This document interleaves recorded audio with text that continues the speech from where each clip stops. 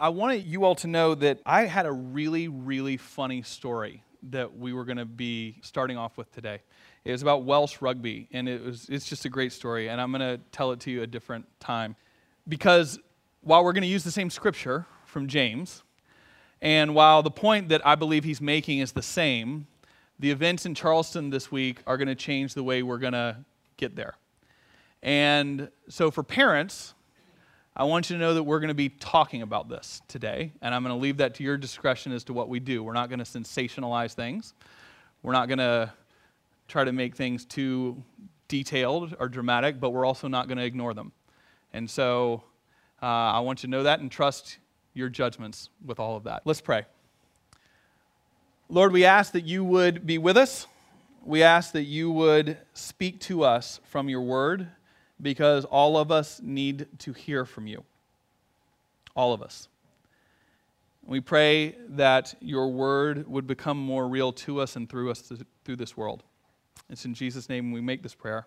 Amen. All right, so we're continuing with our series on James. We're going to be looking at chapter 2, verses 1 through 13, and listen to God's word to us today. My brothers and sisters, do you with your acts of favoritism really believe in our glorious Lord Jesus Christ?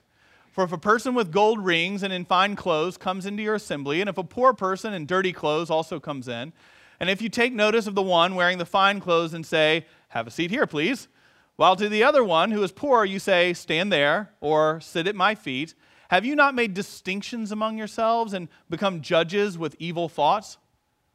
Listen, my beloved brothers and sisters, has not God chosen the poor in the world to be rich in faith and to be heirs of the kingdom that he has promised to those who love him? But you have dishonored the poor. Is it not the rich who oppress you? Is it not they who drag you into court? Is it not they who blaspheme the excellent name that was invoked over you? You do well if you really fulfill the royal law according to the scripture. You shall love your neighbor as yourself. But if you show partiality, you commit sin and are convicted by the law as transgressors. For whoever keeps the whole law but fails in one point has become accountable for all of it. For the one who says, "You shall not commit adultery," also said, "You shall not murder." Now if you do not commit adultery, but if you murder, you have become a transgressor of the law. So speak and so act as those who are to be judged by the law of liberty. For judgment will be without mercy to anyone who has shown no mercy. Mercy triumphs over judgment. This is the word of the Lord. So, like many of you, I was shocked at the evil that took place on Wednesday night at Mother Emanuel Church in Charleston. I was outraged. I was deeply saddened. And it leads you to a place of many questions and many prayers. While that event was tragic, one of the other sad places to me over the last few days has been the public discourse that has taken place in many corners of our media in response. The debate, the arguing, the finger pointing, and it continues to convince me that we as a culture have an enormous problem with being able to have civil discourse in difficult issues. It started, that I saw, with a statement that was made the day after the events in Charleston, where the country was asked at what point they were going to have to wrestle with the fact that violence, as we saw there, does not happen in other advanced countries at the same rate around the world. And the response from the other side was immediate to that, with statistics that were different and with trenches that were drawn, and then the first side drew their trenches and pointed fingers, and the voices were raised, the fingers were pointed, and somewhere in that debate, nothing happens except that the tragedy fades a little bit into the background. Or the question about, was this another example of mental health that needs reform in this country? Was this somebody that needed more opportunities to receive help? Had they received too much help and too much medication? Others pointed and angrily said, no, this isn't an example of any of that in the issues going on in our country. I saw interviews where people were shouting at each other about this on TV, and trenches were drawn, and spins were put out there of prefabricated arguments and quotes that were worked out before the actual debate actually took place, and people accused each other of who was wrong, and nothing happens except that the tragedy fades a little bit more into the background. Or the issue of whether the Confederate flag should be flying over the State House in Columbia in South Carolina.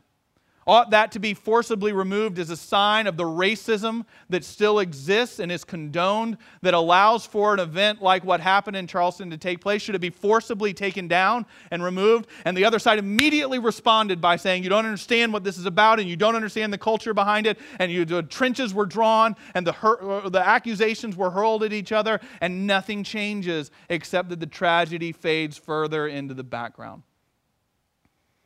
I don't know if I'm the only one, but it is distressing to me. It is worrying to me because it stunts all of our growth as a people and our inability to have a conversation, even in the midst of great tragedy, where we can really listen, hear, consider, reconsider our own positions, rather than figuring out how quickly we can point the finger at blame at the people on the other side of whatever position we hold.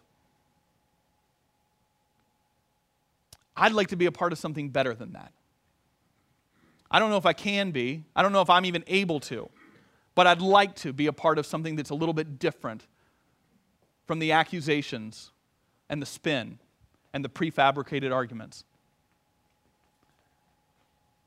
And into that thought process for me comes the scripture passage from James this week. James, who is talking to the first church, and what he's doing in that first church is he is setting up what is an alternative kind of community. He's setting up an alternative kind of community in a world that, like ours, had a lot of divisions and a lot of walls and a lot of differences. And James here is saying that the church ought to be the place where we don't exist behind those walls. The argument that he makes is a very, very important one, because he says that yes, these differences are real, but they are trumped now by the unity we have as being Christ followers. Because we have been claimed by God, the unity that we have in the name of Jesus now is more important than all of the divisions and differences that society recognizes. And that we need to live beyond those walls and those labels and those stereotypes and those polarized positions. Now, what he's talking about here is the issue that was existing in the church at the time between the different treatment between wealthy Christians and poor Christians. And I want to in no way insinuate that we have advanced beyond that. We certainly in Austin, Texas in 2015 have a lot to hear about the walls of socioeconomic differences that keep us separated one from another. But I also want to expand the conversation, because the argument James is making that this claim of Jesus on our lives trumps the differences of rich and poor also expand into other areas that keep us different. Areas like race, areas like nationality, areas like gender, and areas like political and theological convictions. Areas that allow us to hopefully be a community where we can model what it means to move beyond the walls of liberal and conservative, and that sit there and hurl rocks at each other. James is setting a different way of being that if you and I, in our day and age, could capture it, we would shine like stars in the midst of this generation of spin and prefabricated arguments. So what would that mean? What would it look like based on this passage? What would it mean for you and I to model something different in our life together here for the world to see? Well, the first thing that I think it means, and this is an incredibly difficult thing to do, is that when we are confronted with news that is challenging, like what came out of Charleston this week, when we are confronted with people who see things, with Christians who see issues from a different perspective, who vote differently or think differently than we do, part of our uniqueness ought to be that we should listen to different points of view with humility and with prayerful consideration before we speak. We should listen out of a sense of needing to confess our own incompleteness before we start talking. Because James here is not saying, hey, some of you guys do this.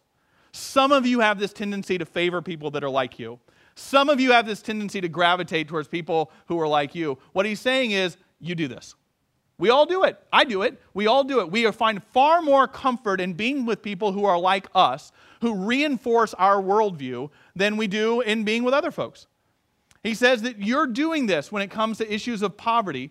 And so now he says you can form something different when you own that, when you hear that out of a sense of confession. So what would that mean? What would that mean today? If you and I could be different? Well, some of what it would mean is let's put this in the area of politics. Let's put this in the area of theology.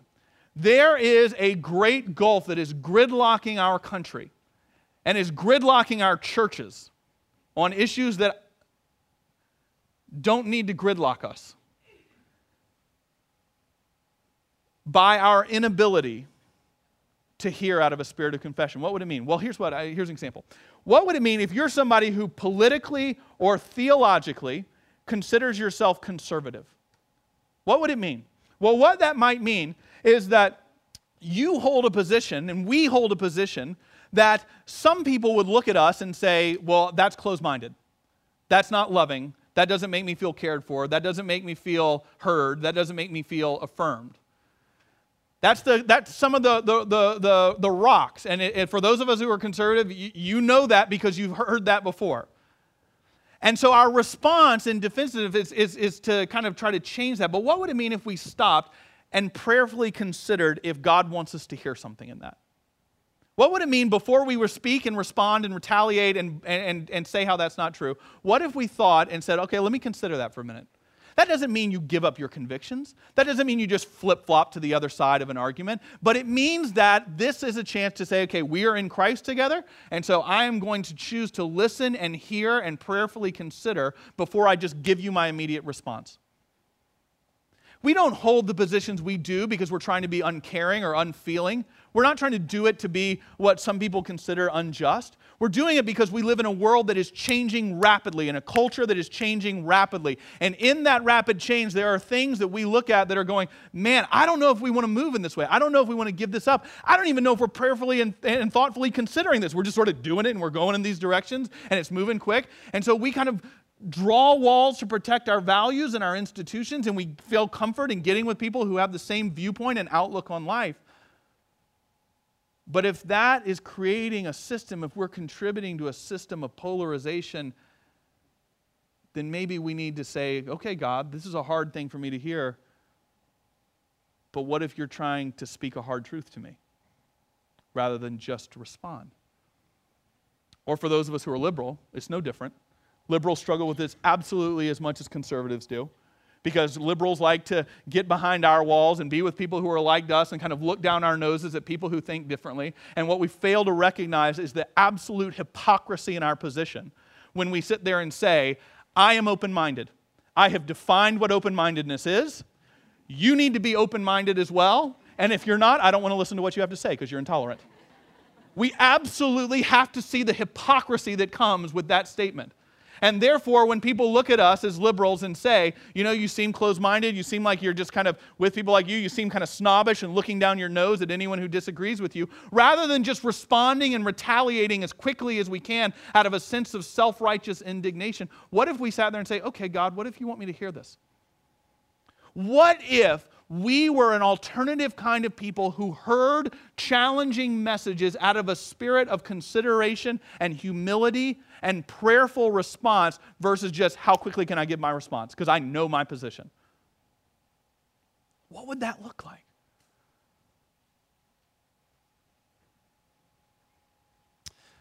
James says if we could do that, then it would look really different.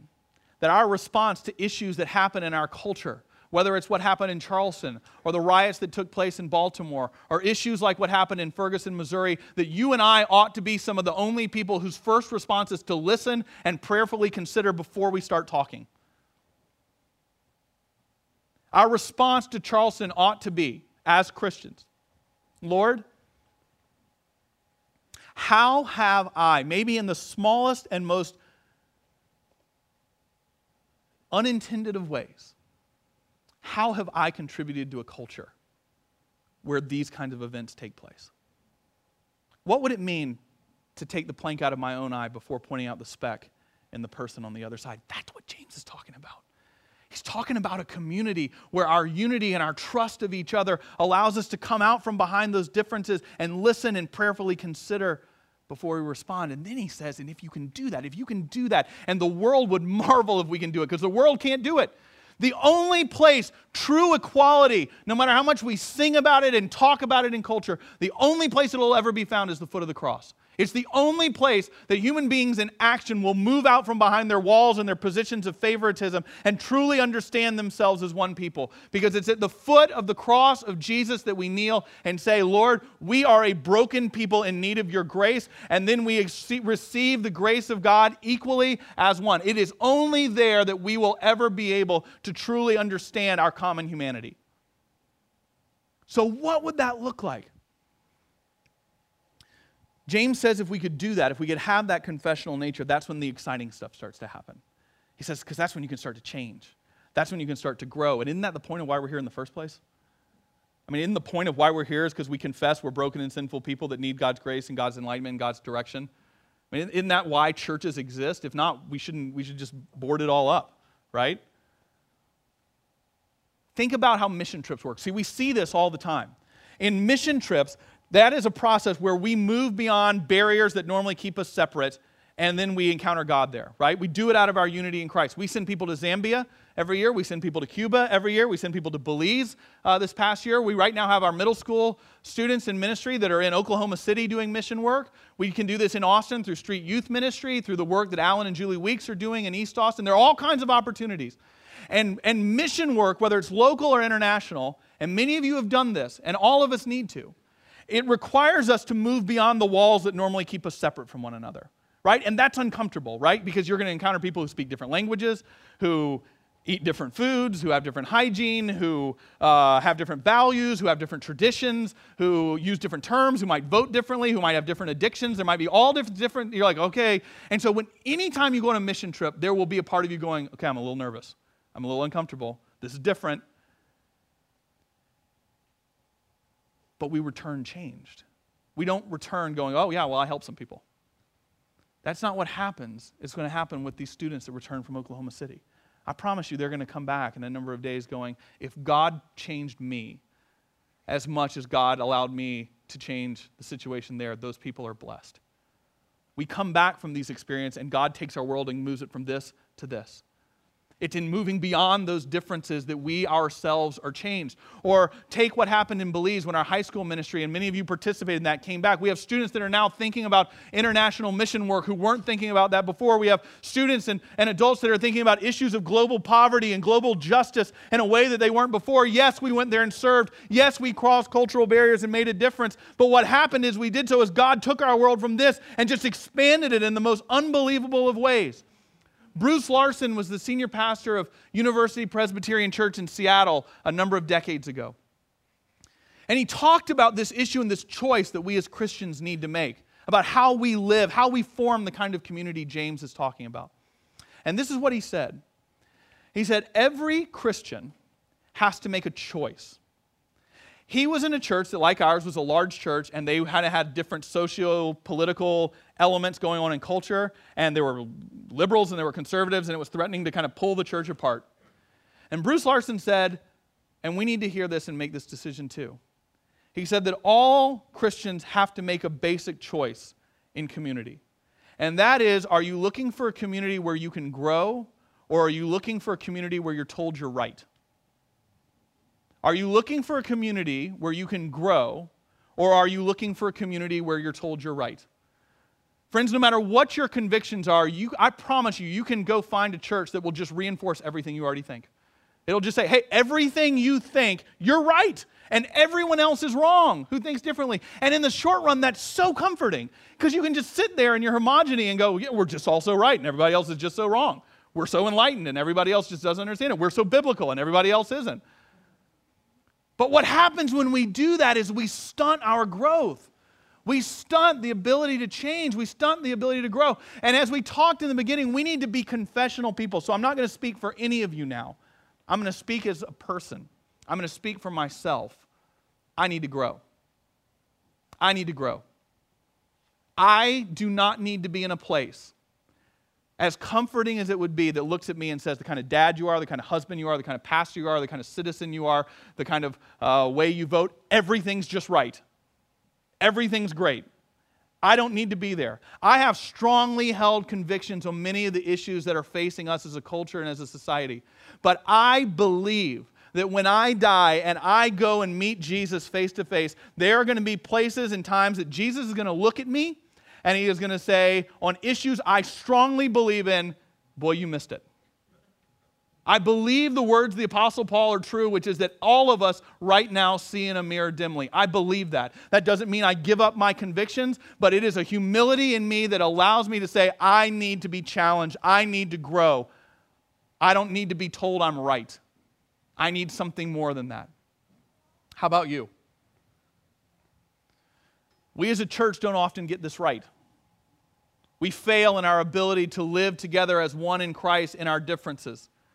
We fail just like the world does because it's so easy to choose the path where we just reinforce our preordained views of how things work. But sometimes we're faithful.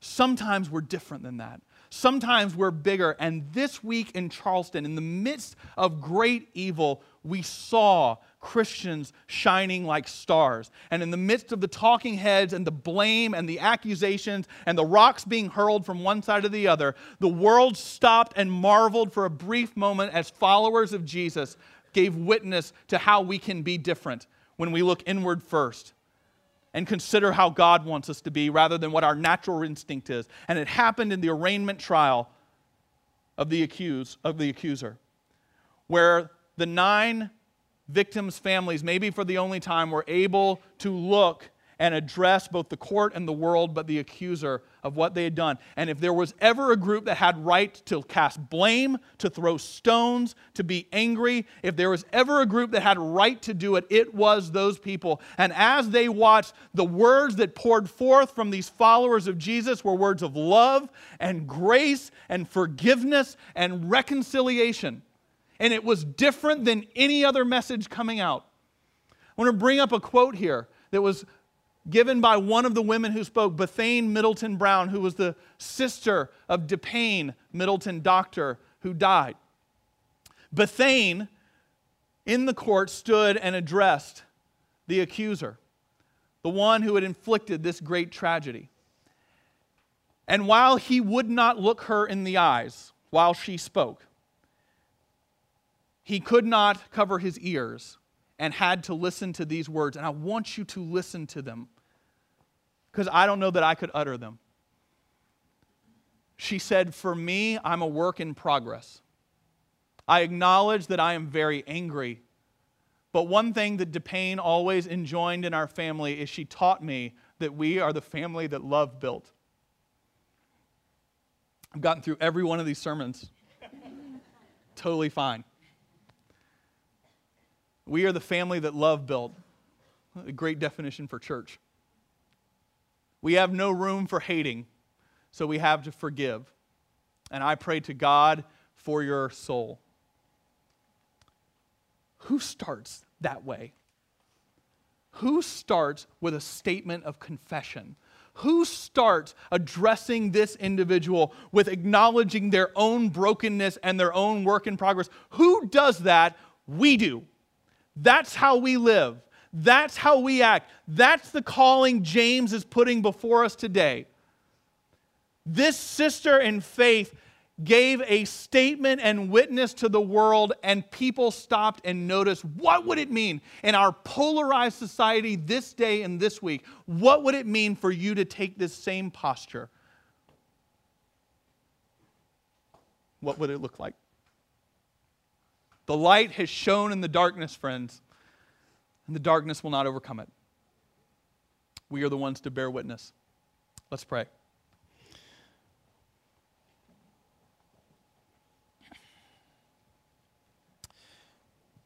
Jesus, we acknowledge our desire to be comfortable. We acknowledge our desire to be told we're right. We acknowledge the idol that we create of ourselves and our own points of view. We acknowledge that we are guilty of not listening, of not considering, of not looking inward, of speaking before we think, of refusing to let different viewpoints mold and challenge us and shape us. It is so much easier for us to live this way. But you have called us to something bigger. You have called us to grow. You have called us to choose unity and to allow our diversity to expand our horizons. May we make the choice to live in this, to listen confessionally, to consider confessionally how we have failed at this, and to follow you into being something more. We pray for those in Charleston. We lift them before you. We pray for the accused and his family. We lift them before you as well and ask that you would change and mold hearts and change lives, and that it would bear witness to a kingdom that is more loving than anything humanity can construct on its own.